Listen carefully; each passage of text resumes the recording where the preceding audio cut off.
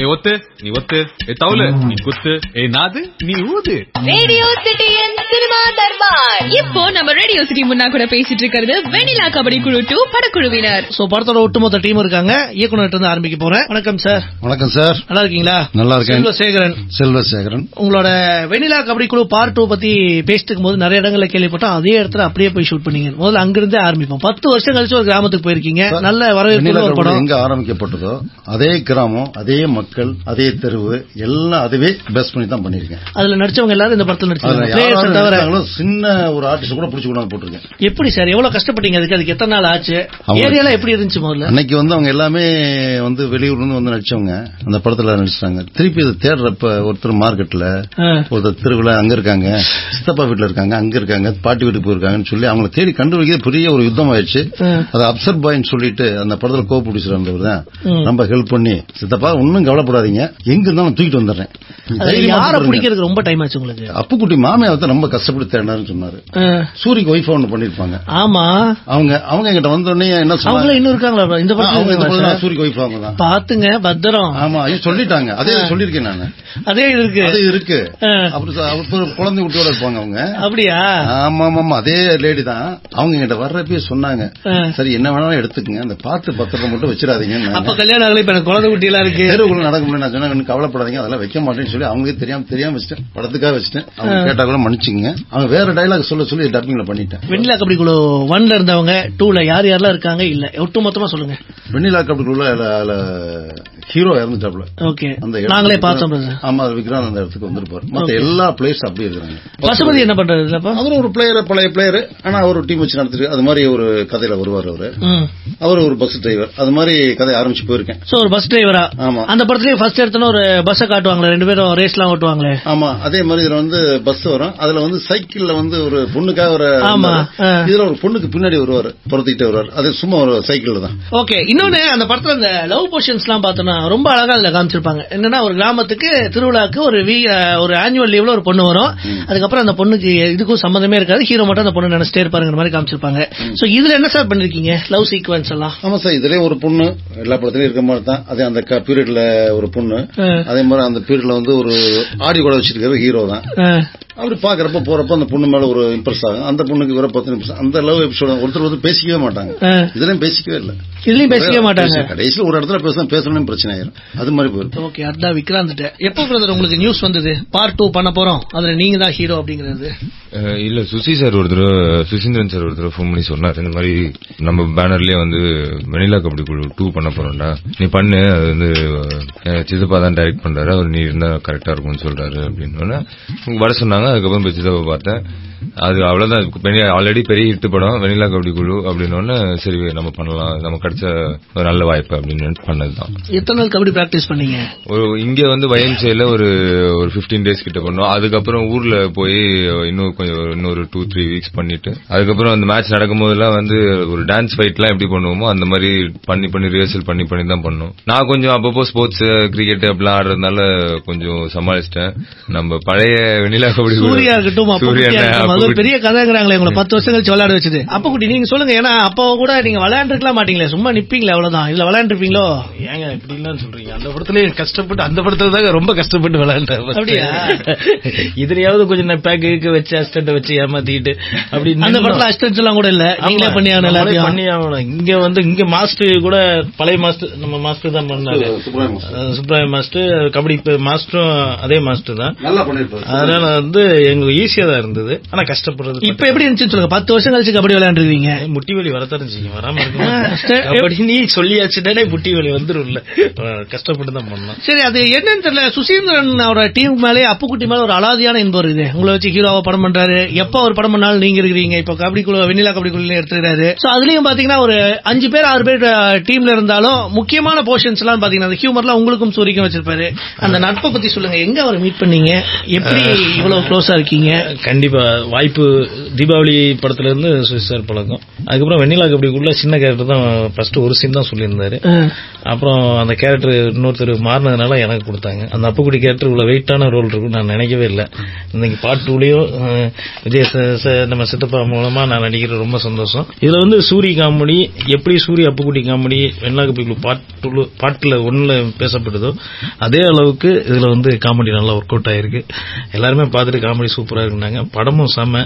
விக்ராந்த் உழைப்பு இந்த படத்துல பயங்கரமா தெரியும். நான் ரொம்ப நம்பிக்கையில இருக்கேன். ஏன்னா வந்து ரொம்ப எஃபெக்ட் போட்டுருக்காங்க. ஸ்பாட்ல பார்க்கும்போது ரொம்ப கஷ்டமா இருந்தது. தோல் அப்படி பிஞ்சு உள்ள பாத்தீங்கன்னா அப்படி நமக்கே கூசுது. மண்ணு பட்டதுன்னு அவ்வளவு எரிச்சலா இருக்கும். அதோட ரொம்ப கஷ்டப்பட்டு ஒர்க் அவுட் பண்ணாப்ல. அதுமாதிரி டைரக்டர் தான் மெயினா சொல்லணும். காமெடி ஃபுல்லா முழுக்க வச்சிருக்கிறது வந்து டைரக்டர் தான் காரணம். காமெடி ஃபுல்லாவே நடிக்கும் போதே பயங்கர இன்ட்ரெஸ்டா இருந்தது. இந்த படத்துல எனக்கு அமைஞ்சது வந்து மியூசிக் செல்வ கணேஷுடைய சாங்ஸ் மிக அற்புதமா, எல்லா சாங்ஸ் ரொம்ப அருமையா இருக்கு. பாக்குறீங்க ஆடியோ லான்ச்ல முக்கியமா அவரை பத்தி சொல்லணும். ஆர்ஆர் பண்றதுக்கு ரொம்ப ஹோப் எனக்கு கொடுத்துருக்கீங்க. அதுக்கு நான் எப்பவும் நன்றி சொல்றேன்னு சொல்லிட்டு சொன்னாரு. இல்ல சார் எனக்கு தெரிஞ்ச விஷயத்த படத்தை நம்ம பண்ணிருக்கோம். அது எனக்கு கரெக்டான கேட்பு கரெக்டான வைக்கிறதுக்கு எனக்கு நல்லா பண்ணிருக்கீங்க சார் அப்படின்னாரு. அதே மாதிரி அவர் வந்து எனக்கு சாங் ரொம்ப அருமையா பண்ணிருக்காரு. நான் நினைச்ச ஆர்ஆர் கரெக்டா கொடுத்தாரு. நான் சுசிட்ட சொன்னேன், நான் இப்படி பண்ணல யாரு ஹீரோ அப்படின்னு பேசுறப்ப நான் சொன்னேன் எனக்கு விக்ராந்த் கிடைச்சா நல்லா இருக்கும். ஏன்னா பாண்டி நாட்டுல பண்ணியிருந்தா அப்படி இல்ல ஒரு வேகம் இருந்துச்சு. அதனால கிரிக்கெட் பிளேயர்னால கொஞ்சம் இன்னும் கொஞ்சம் பிசிக்கலா நல்லா இருக்குன்னு சொன்னேன். சரி வேணா பேசுறேன். நான் உட்காந்து இருக்கிற டக்குனு போன் அடிச்சிட்டாப்ல. விக்ராந்த் எப்படி படம் பண்றாரு என்னன்னா சார் என்ன சொல்ல ஓகேன்டாப்ல. டக்குனு நான் ஆபீஸ்க்கு மீட் பண்ணி கதையை சொன்னேன். அன்னையிலிருந்து எனக்கு நல்ல ஒத்துழைப்பு. அதே மாதிரி என்னன்னு கேட்டீங்கன்னா எல்லா ஆர்டிஸ்டும் சூரி சொல்லவே வேண்டாம், எனர்ஜியா நல்ல அருமையா காமெடி. இன்னைக்கு வந்து எவ்வளவு டெவலப்மெண்ட் சூரிய நல்லா அற்புதமா பண்ணாப்ல. அப்புக்குட்டி பாத்தீங்கன்னா இன்னைக்கு 10 வருஷத்துல எவ்வளவு டெவலப்மெண்ட். அவரும் அருமையா நல்லா கோஆபரேட் பண்ணாரு. நிதிஷ் மத்த எல்லாருமே இந்த படத்துல வந்து அந்த டீம் இந்த வெண்ணிலா கபடி குழு கிஷோர் முதற்கொண்டு எப்படி இருந்தாலும் அப்படியே பண்ணாங்க. நான் என்ன ஃபீல் பண்ண அப்படியே கொடுத்தாங்க. இதுல எக்ஸ்ட்ரா பார்த்தா பசுபதி, ரவிமரியா, கஞ்சாகர் அவங்க ஒரு பார்ட் ரொம்ப அருமையா நம்ம சொன்னதை லைவா. பசுபதி பாத்தீங்கன்னா கேரக்டராவே மாறிட்டார். கதைக்குள்ள அப்படியே இருப்பார். நம்ம ஒரு டைரக்டரா கதை பண்றப்ப நம்ம என்ன ஃபீல் பண்ணமோ அதை அப்படியே பண்ணிருப்பார். கொஞ்சம் கூட மாற்றமே இருக்காது. விக்ராந்த் கிட்ட இப்போ யூஸ்வலா எல்லாருமே இதை ஒத்துக்கிறாங்க. இண்டஸ்ட்ரி மாறிட்டே வருது அப்படிங்கிறது. முதல்ல மாதிரி ஒரு ஃபார்ம்ல ஒரு 4 பாட்டு வச்சு ஓப்பனிங் ஒரு 10 பேர்த்த பறக்க விடுறது இதெல்லாம் இன்னைக்கு பெரிய மாஸ் ஹீரோஸ் பண்றதுனால இதுவும் கொஞ்ச நாளைக்கு தான். அதுக்கப்புறம் அதெல்லாம் இருக்காது. இன்னைக்கு சின்ன படம் பெரிய படம் டிஃபரன்ஸ் கிடையாது. மக்கள் எல்லாத்துக்கும் ஒரு சோ அந்த மாதிரி என்னென்ன விஷயங்கள்லாம் நீங்க நோட்டீஸ் பண்ணீங்க? விக்ராந்த் ரொம்ப நாளாவே ஒரு நல்ல இடத்துக்கு வரணும் அப்படிங்கிற முயற்சி பண்ணிட்டு இருக்கீங்க. எந்த அளவுக்கு இண்டஸ்ட்ரி மாறி இருக்கு, மக்கள் மாறி இருக்காங்கன்னு நினைக்கிறீங்க? நீங்க சொன்னதுதான் டோட்டலா டேஸ்ட் மாறிக்கிட்டே வருது. வெறும் ஒரு 5-6 பேரை தவிர அவங்களுக்கே கதை தேவைப்படுது. அப்படி இருக்கும்போது இப்போ மாட்டு சினிமாவை நோக்கி தான் போயிட்டு இருக்கு. வித்தியாசமான ஸ்கிரிப்ட்ஸ், புது முயற்சிகள் இதுதான் வந்து பார்க்க விரும்புறாங்க. நீங்க சொன்ன மாதிரி திடீர்னு ஒரு மாஸ் ஃபைட் அப்படின்ட்டு அது ஒரு காலம் இருந்தது. புதுசா வரவங்க எல்லாருமே அதே ஃபர்ஸ்ட் படத்திலேயே வந்து ஒரு பயங்கர இன்ட்ரோடக்ஷன் சாங் அதெல்லாம் இப்ப யாருமே விரும்புறது இல்ல. நல்ல கண்டென்ட் இருந்தா படம் ஓடும். அந்த முயற்சியில தான் நாங்க எல்லாரும் இன்னும் நல்ல கதை கிடைக்கும் அப்படின்னு ஓடிட்டு இருக்கோம். சார் ஸ்போர்ட்ஸ் பிலிம் பண்றது அப்படிங்கிறது ஒரு ஹீரோவா மத்த படங்கள் பண்றதை விட ஸ்போர்ட்ஸ் பிலிம் பண்றதுன்னா பேசிக்கா ஒரு பயங்கரமான ஒரு ஃபிட் தேவைப்படும். ரெண்டாவது இந்த பாடி லாங்குவேஜ்ங்கிறது எல்லாத்துக்கும் இல்ல.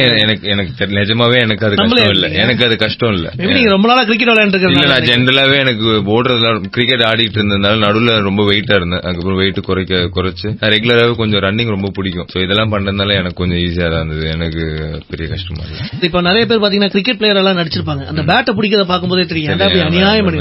பாஸ்கெட் பால் பிளேயரா நடிப்பாங்க. அந்த பாலை தூக்கும் போதே தெரிஞ்சது ஹீரோயின் மாதிரியே விளையாடுப்பாரு.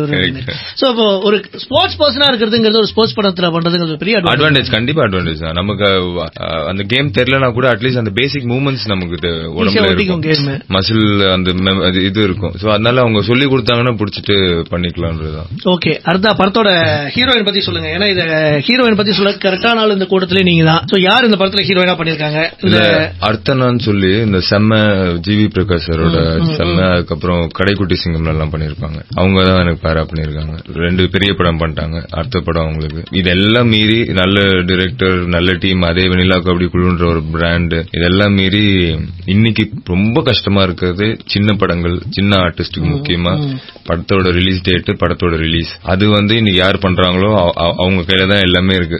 படத்தோட தலையெழுத்துங்க. இந்த படத்தை வந்து பார்த்துட்டு இந்த படத்தை வந்து அலெக்ஸ் சார் தான் வாங்கி ரிலீஸ் பண்றாங்க. சோ அவருக்கு மிகப்பெரிய நன்றி. ஏன்னா யூசுவலா வந்து படம் காட்டுறதுக்கே இப்பெல்லாம் யோசிப்பாங்க, பயப்படுவாங்க. இந்த படத்தை தைரியமா போட்டு காமிச்சார், பார்த்த உடனே இந்த படத்தை நம்ம பண்ணலாம் அப்படின்னு சொல்லி பண்றாங்க. சோ அவருக்கு ரொம்ப நன்றி. இந்த படம் போடுறவங்க எல்லாருமே கொஞ்ச நாளாவே இண்டஸ்ட்ரியை பொறுத்த வரைக்கும் நிறைய புலம்புறாங்க, போட்டு அதை எடுக்க முடியறது இல்லைங்க, இங்க பயங்கர காம்படிஷன் இருக்கு. இந்த உண்மையா சொல்றேன், நீங்க டிஸ்ட்ரிபியூஷனா இருந்தாலும் உங்களுக்கு தெரிஞ்சிருக்கும்னு நினைக்கிறேன். இந்த படம் ரிலீஸ் ஆகி 3வது நாளே வெற்றி நடை போடுகிறதுன்னு சொல்லி ஒரு சக்சஸ் மீட்ல வச்சு பல கோடிலாம் ஓட்டுறாங்களே, இது வாய்ப்பு இருக்கு? அதுக்கெல்லாம் அதெல்லாம் வந்து சுத்தமா போய் நான் இது வரைக்கும் வந்து நான் சொன்ன படங்கள்லயே நானே இது வரைக்கும் வெற்றி படம்னு எதுவுமே நான் வந்து சொல்லி வந்து இந்த 100 கோடி 150 கோடி 3வது நாள் 4வது நாள்லாம் சொல்லுவாங்க, யாரும் வந்து எவிடென்ஷியலா சொல்லல. கேட்கவா போறாங்க? எங்க உங்க ஸ்டேட்மெண்ட்? எல்லா படமும் இப்ப சூப்பர் ஹிட்ன்றாங்க. 3வது நாளே ஹிட்னு எப்படி தெரியும்? படம் ஓடுதானே தெரியாது, அப்பதான் வெற்றி நடை போடுகிறது பாருங்க. அது போன அதுவே ஒரு பப்ளிசிட்டி இல்ல. படத்துக்கு முன்னாடி ஒரு பப்ளிசிட்டி தேவைப்படுது படத்துக்காக, படத்துக்கு அப்புறமும் பப்ளிசிட்டி ஏன் தேவைப்படுது அப்படின்னா படம்ன்றது என்ன பொறுத்த வரைக்கும் ஒரு படம் காப்பி எடுத்ததுக்கு அப்புறம் ஒரு டைரக்டருக்கும் ப்ரொடியூசருக்கும் என்ன பிரச்சனை இருக்குன்னா இந்த படத்தை வியாபாரம் பண்ணணும், ரிலீஸ் பண்ணணும் ஒரு பெரிய பிரச்சனை இருக்கும். அப்படிங்கிறப்ப இந்த ஃபர்ஸ்ட் படத்தை எடுத்தோனையும் அலெக்சாண்டருக்கு தான் படம் போட்டு காமிச்சு படம் பார்த்துட்டு வெளியே தான் சொன்னாரு, இந்த படத்தை யார்ட்டும் போட்டு காட்டாதீங்க, இந்த படம் நான் தான் பண்ணுவேன். ஆக்சுவலா வந்து அந்த உண்மையில அது உண்மை சொன்ன வார்த்தை தான் சொன்னாரு. நிஜமால ஆக்சுவலி ஒரு டிஸ்ட்ரிபியூஷன்ல இருந்து இப்படி ஒரு கமிட்மெண்ட் கொடுக்கறதுங்கிறது இன்னைக்கு நிறைய பேர் என்ன பண்ணுவாங்கன்னா சொல்றேன் அப்படின்ட்டு போயிருவாங்க. அவங்க சொல்லுவாங்கிற நம்பிக்கையிலேயே பல படங்கள் பல நாட்கள் தள்ளி பண்ணலன்னு அர்த்தம். அவ்வளவுதான் சொன்னா பண்ணல, அவ்வளவுதான். அதுக்கப்புறம் வந்து வேற யாராவது பாருன்றதுதான் சிம்பிளான ரீசன். அது பின்னாடி அதுக்காக சொல்றேன்றதுக்காக 10 போன் அடிச்சிட்டு இருக்கிறதெல்லாம் ரீசன். நான் வந்து எப்படின்னா எந்த படம் நான் நிறைய படங்கள் பாக்குறேன், நல்லா அங்கேயே சொல்லிடுவேன் சார் எனக்கு இது பிடிக்கல, நீங்க வேற அதுக்காக நம்ம அதை வெளியில தான் சொல்லக்கூடாது. ஒரு டிஸ்ட்ரிபியூட்டரா போய் இது வரைக்கும் நான் பாக்குற எந்த படத்தை பத்தியும் ஒரு தப்பான கமிட்மெண்ட் எதுவும் சொல்ல மாட்டேன் நான். ஐ மீன் அதுக்கு சம்பந்தம் இல்லாதவங்க கிட்ட புரியுது. அது நம்ம போயிட்டு அவங்களோட பிசினஸ் நமக்கு வந்து கெடுக்கணும்ன்ற அவசியம் இல்ல. மேபி நம்மளோட பாயிண்ட் அதுல தப்பா இருக்கலாம், நான் பார்த்த விதம் தப்பா இருக்கலாம், எனக்கு அந்த படம் பிடிக்காம இருக்கலாம், அது என்னோட தனிப்பட்ட கருத்து. அதை நம்ம மத்தவங்களுக்கு சொல்ல வேண்டிய அவசியம். இந்த படம் வந்து உண்மையிலேயே அந்த செகண்ட் ஹாஃப் எனக்கு ரொம்ப பிடிச்சது. ஆக்சுவலா நான் வந்து அவர்கிட்ட சொல்லிட்டு இருந்தேன், நான் அப்புக்குட்டி வந்து ஓப்பனிங் அந்த ஷாட்டே வந்து அப்படியே மாமியார் துரத்திட்டு இருப்பாங்க, இவர் ஓடிடுவாரு. அங்க சிரிக்க ஆரம்பிச்சது நல்லாவே இருந்தது. அதுக்கப்புறமா எல்லாமே அந்த செட்டப் அப்படியே ரெடி பண்ணிருக்காங்க. பட் உண்மையிலேயே அது வந்து ரொம்ப கஷ்டம்ன்றதை விட என்னன்னா அந்த படத்துல இருக்க மாதிரி இந்த படத்தை 10 வருஷம் கழிச்சு கண்டினியூட்டின்றது ரொம்ப கஷ்டமான ஒரு விஷயம். ஏன்னா நீங்க இன்னைக்கு டேட்டுக்கு வந்துட்டு ஷூட்டிங் போறாங்க, 30 நாள் கழிச்சு அடுத்த ஷெட்யூல் போகும்போதே கண்டினியூட்டி மிஸ் ஆயிடும். ஏன்னா அது அவங்களுக்கு தெரியாம இருக்கலாம், படம் பாக்குற நமக்கு தெரிஞ்சிடும். ஆனா இதுல அந்த கண்டினியூட்டி அப்படியே கொண்டு வந்திருக்காங்க. அதெல்லாம் அப்படிதான் இருக்கணும். அந்த ஒரு மேக்கப் இருக்கட்டும், அந்த கலர். நீங்க எத்தனை வருஷமா இண்டஸ்ட்ரியில் இருக்கீங்க? நான் 2 வருஷமா தான் இண்டஸ்ட்ரி. 2 வருஷம் ஆகுது. ரொம்ப பொறுப்புல ஒரு டிஸ்ட்ரிபியூட்டர் சீக்கிரம் கேஷ் பண்ணிட்டாப்ல. அதாவது இல்ல 15 வருஷம் அனுபவத்தை ஒரு 3 வருஷத்துல கேஷ் பண்ணிருக்காப்ல. அந்த அளவுக்கு ஒரு இன்வால்வ்மெண்ட் தான். நாளைக்கு ஏதாவது படத்துக்கு எடுத்த காசு வாங்கி தப்பா பண்ண விரட்டிட்டு போவீங்க போல் இருக்குது. இங்க வா அப்படின்னு விரட்டி காசு வாங்கிருக்காப்ல. அதெல்லாம் நடக்கிறது அது ஒண்ணு இல்லைங்க. அதாவது ஒரு ஹீரோவா இருக்கட்டும், ஒரு ப்ரொடியூஸ் பண்ணவங்களா இருக்கட்டும், டிஸ்ட்ரிபியூட்டரும் நம்ம டீம் தான். அவங்களும் நம்ம வந்து சப்போர்ட் பண்ணாதான் நாளைக்கு அடுத்த படம் உங்களால நாங்க இன்னைக்கு சம்பாதிச்சிருந்தோம்னா அடுத்து நாங்க விட்டாலும் அதை பத்தி கவலைப்பட மாட்டோம். சரி ஓகே ஃபைன் பரவாயில்ல, இல்ல முதல்ல விட்டு இருந்தாலும் கூப்பிட்டு நாங்க இது பண்றோம்னாலும் அதுக்கும் நாங்க கவலைப்பட மாட்டோம். எங்க இருந்தா வரேன், எனக்கு என்ன போச்சு உனக்கு என்ன போச்சுன்னா கடைசியில் கஷ்டப்படும் போது திருப்பி அவங்க காப்பாத்துறதுக்கான ஆப்ஷன் இருந்தாலும் அது அவங்களுக்கு கிடைக்காது. புரியுதுங்களா? நிறைய பேர் அப்படிதான் விட்டு போறேன். நீ என்ன தவிக்க விடல, பார்த்து சிரிச்சுட்டு வேணா போவாங்களே கண்டி, யாரும் இது பண்ண மாட்டாங்க. எண்ட் ஆஃப் த டே எல்லாமே ஒண்ணுதானே. ஆக்சுவலா இதுல ரொம்ப ஜாஸ்தி வேணும். இது பெரிய கேம்பிள், இது சினிமா தான் இருக்கிறதுலே பெரிய கேம்பிள். அதெல்லாம் அது இண்டஸ்ட்ரியை வந்து இண்டஸ்ட்ரியா பார்க்காம நிறைய மாத்திட்டாங்க. இங்க படத்தோட பாடலாசிரியர் இருக்காரு விஜயசாகர் கரெக்டா சார்? என்ன சார் 50 பாட்டு எழுதிருக்கீங்க? டக்குன்னு லிஸ்ட்டுக்கு எடுத்தா சொல்லாமல் தொட்டு செல்லும் ஆரம்பிச்சு லேசா பறக்குது, அப்புறம் கோடம்பாக்கம், ரகசியமானது காதல், எத்தனை பாட்டு எழுதிருக்கீங்க? அதுல இருந்து வாங்க 50 பாட்டு எழுதிருக்கீங்க. 50 படங்களா மொத்தம்? ஓகே, என்னென்ன பாடல்கள் சொல்லுங்க. அதான் புதிய கதை, என்ன பாட்டு புதிய கதையில இங்க ஆட வந்தேன்டா, அப்புறம் கோடம்பாக்கத்துல 4 பாட்டு எழுதிருக்கேன். அப்புறம் வந்து இப்போ புறம்போக்கு பூலோகத்துல 4-5 பாட்டு எழுதிருக்கேன். குத்து பாட்டுல ஆரம்பிச்சு மறுபடி வரைக்கும் எல்லாத்தையும் கோடா இருக்கு. நானு பாட்டம் எழுதுவேன், கோடா இருக்கு ஒர்க் பண்ணுவேன். பூலோகத்துல தான் கோடா இருக்கு. அப்புறம் டைலாகும் ஜனா சார் நானும் சேர்ந்து எழுதணும் அந்த படத்துல. புறம்போக்குள்ள சந்த முனையில ஆளுவலி கிழங்கு விக்கிற ஆயான்னு ஒரு பாட்டு ரயில்வே ஸ்டேஷன்ல அந்த பாட்டு நான் தான் எழுதினேன். இப்போ பாடல்கள் தேவா இசையமைப்பு இல்ல. ஆமா, இது அது வந்து சதீஷ் வர்ஷன் ஸ்ரீகாந்த் தேவா 2 பேர் அந்த படத்துல. ஓகே, இப்போ பாடலாம் எழுதுறேன். இது வெண்ணிலா கபடி குழுல எத்தனை பாட்டு எழுதிருக்கீங்க? வெண்ணிலா கபடி குழுல 2 பாட்டு எழுதிருக்கீங்க. 2மே ரொம்ப நல்லா வந்திருக்கு. எல்லா பாட்டுமே நல்லா வந்திருக்கு. அதுல என்னன்னா இவரு எனக்கு நண்பர் செல்வசேகர். என்ன வெண்ணிலா கபடி குழுன்ற படமே எனக்கு ரொம்ப பிடிக்கும். அந்த மாதிரி ஒரு லைவ் வந்து இப்ப வந்து லைவா இருக்க படங்கள் தான் மக்கள் ரொம்ப ரசிக்கிறாங்க. அதுக்கு வந்து அந்த படம் ஒரு முன்னேற்றம். ட்ரெய்லர் பார்க்கும்போது லட்சுமண் கிட்ட நான் இந்த படம் பெரிய ஹிட் ஆகும்னு சொன்னேன். ஏன்னா அப்படி ஏன்னா லட்சுமண் கேமராமேன் கிட்ட ஏன்னா அந்த கணிப்பு பார்த்தாலே இந்த படம் ஹிட் ஆக போகுதுன்றது நமக்கு தெரிஞ்சிடும். அப்படி ஒரு லைவ்னஸ் அதுதான் இப்ப இவரும் கண்டினியூ பண்ணிருக்கிறது. சார் இன்னொன்னு இப்போ அந்த படத்தோட கிளைமேக்ஸ் பத்தி இதுக்கு முன்னாடி நம்ம பேசிக்கும் போது தெளிவா நீங்களே சொன்னீங்க. ஆமா 2 டீம் விளையாடுவாங்க, ஹீரோ டீம் ஜெயிக்கும் அப்படிங்கிறது. அதை தாண்டி இப்ப இந்த ஒரு ஸ்போர்ட்ஸ் சம்பந்தப்பட்ட படத்தோட கிளைமேக்ஸ் அப்படின்னால அந்த படத்துக்கு செலவு பண்ண அமௌண்ட்ல பாதியனாவது கிளைமேக்ஸ் செலவு பண்ண வேண்டியிருக்கும். ஏன்னா அந்த மேட்ச் தனியா பார்க்க முடியாது. அதுக்குன்னு ஒரு 100 பேர் ஒரு கிரௌட கூட்டு வரணும். 1000 பேர் சார். 1000 பேரா? 1000 பேருக்கு மேல இருக்கும். செலவு கண்ணாபின்னு பண்ணிருப்பீங்க சார். அதனால எனக்கு நிறைய கெட்ட பேர் சார். ஏன்னா படம் நல்லா ஒரு கொஞ்சம் ஆர்வத்துல கொஞ்சம் பண்ணிட்டேன் சொன்னதை விட தாண்டி. ஏன்னா டெய்லி ஒரு 1000 பேர் கிரௌடு. அதே மாதிரி ஒரிஜினலா ஒரு டீம்ஸ்னா 7-8 டீம் ஒரிஜினல் டீமே கொண்டு வந்தேன். அதுக்கு உண்டான கோச், அதுக்கு உண்டான அம்பையர்ஸ் பூரா ஸ்டேட் அம்பையர்ஸ், ஒரிஜினல் அம்பையர்ஸ். நம்ம செட் பண்றதெல்லாம் கிடையாது. Original umpires. கிளைமேக்ஸ் எத்தனை நாள் ஷூட் பண்ணீங்க? கிட்டத்தட்ட ஒரு 15 நாள் கிட்டத்தட்ட பண்ணேன் சார். கிளைமேக்ஸ் மட்டுமே? ஆமா. அந்த கபடி அந்த போர்ஷனே ஒரு எண்ட் கிளைமேக்ஸ் போர்ஷன் மட்டும். எப்படி சார் பொதுவா கபடி இப்படி இந்த மாதிரி விஷயங்கள்லாம் ஈவினிங் டைம்ல தான் ஷூட் பண்ணாங்க பெரும்பாலும். சோ 15 நைட் ஃபுல் விடிய 2 மணிக்கு போவேன். ஃபைனல்ல ஏதாவது முடிகிற ஸ்டேஜ் வந்துச்சுன்னா அதை அப்படியே கண்டினியூ பண்ணிடுறது. கண்டுபிடி அடுத்த நாள் பகல ஷூட்டிங் போறோம். இவங்களை விட்டுட்டு எடுக்காத சென்ஸ் எல்லாம் போயிடுறது. அப்படியே பகல கண்டினியூ பண்ணிடுறது. வேற வழியில் ஏன்னா குறிப்பிட்ட நாள்ல முடிக்கணுங்கிற ஒரு கண்டிஷன் இருக்கிறப்ப ஏன்னா ஆர்டிஸ்டும் போட்டு நம்ம வதக்க முடியாது. இவங்க இல்லாம மற்ற போர்ஷன்ஸ் எல்லாம் பிளான் பண்ணி வச்சுக்குவேன். நைட் விடிய 5 மணிக்கு போயிட்டு அப்படியே ஷிஃப்ட் ஆகி போயிட்டு அந்த சீன்ஸ் எல்லாம் எடுத்துட்டு வருவேன். இவங்க எல்லாம் சாயங்காலமா வந்து அடுத்த நாள் இது பண்ணிக்கிற மாதிரி பிளான் பண்ணிக்கிறது. படத்தை பத்தி நிறைய பேசிட்டோம்.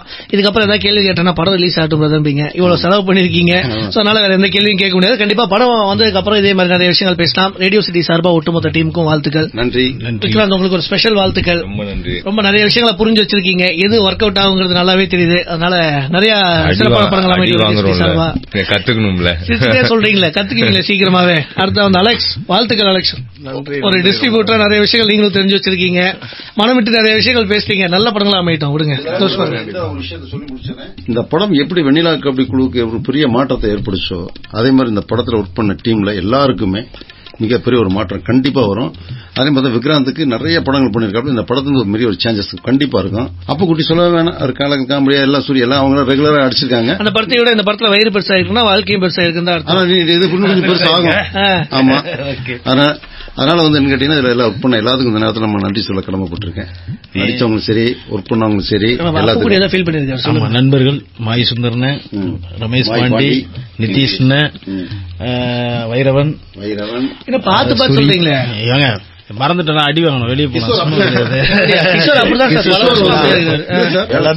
எல்லாத்துக்கும் மேல வந்துட்டு இந்த படத்துல வந்து நீங்க கேட்டீங்க அதாவது வெற்றி நடை போடுகிறது எல்லாம் போடுறாங்க. நான் உண்மையிலே இந்த படத்துக்கு வந்து வெற்றி நடை போடுகிறது உண்மையான போஸ்டர் அண்ணா மட்டும் தான் ஒட்டுவேன். அப்போ அப்படி ஒட்டணும்னு எனக்கு ரொம்ப ஆசை. இந்த படம் ஒட்டுவேன்னு நினைக்கிறேன். கண்டிப்பா நான் வந்து இந்த படத்துக்கு வந்து சக்சஸ் பார்ட்டின்னு ஒண்ணு வைப்பேன்னு நினைக்கிறேன். வச்சனா கண்டிப்பா உங்களுக்கு கூப்பிடுறேன்.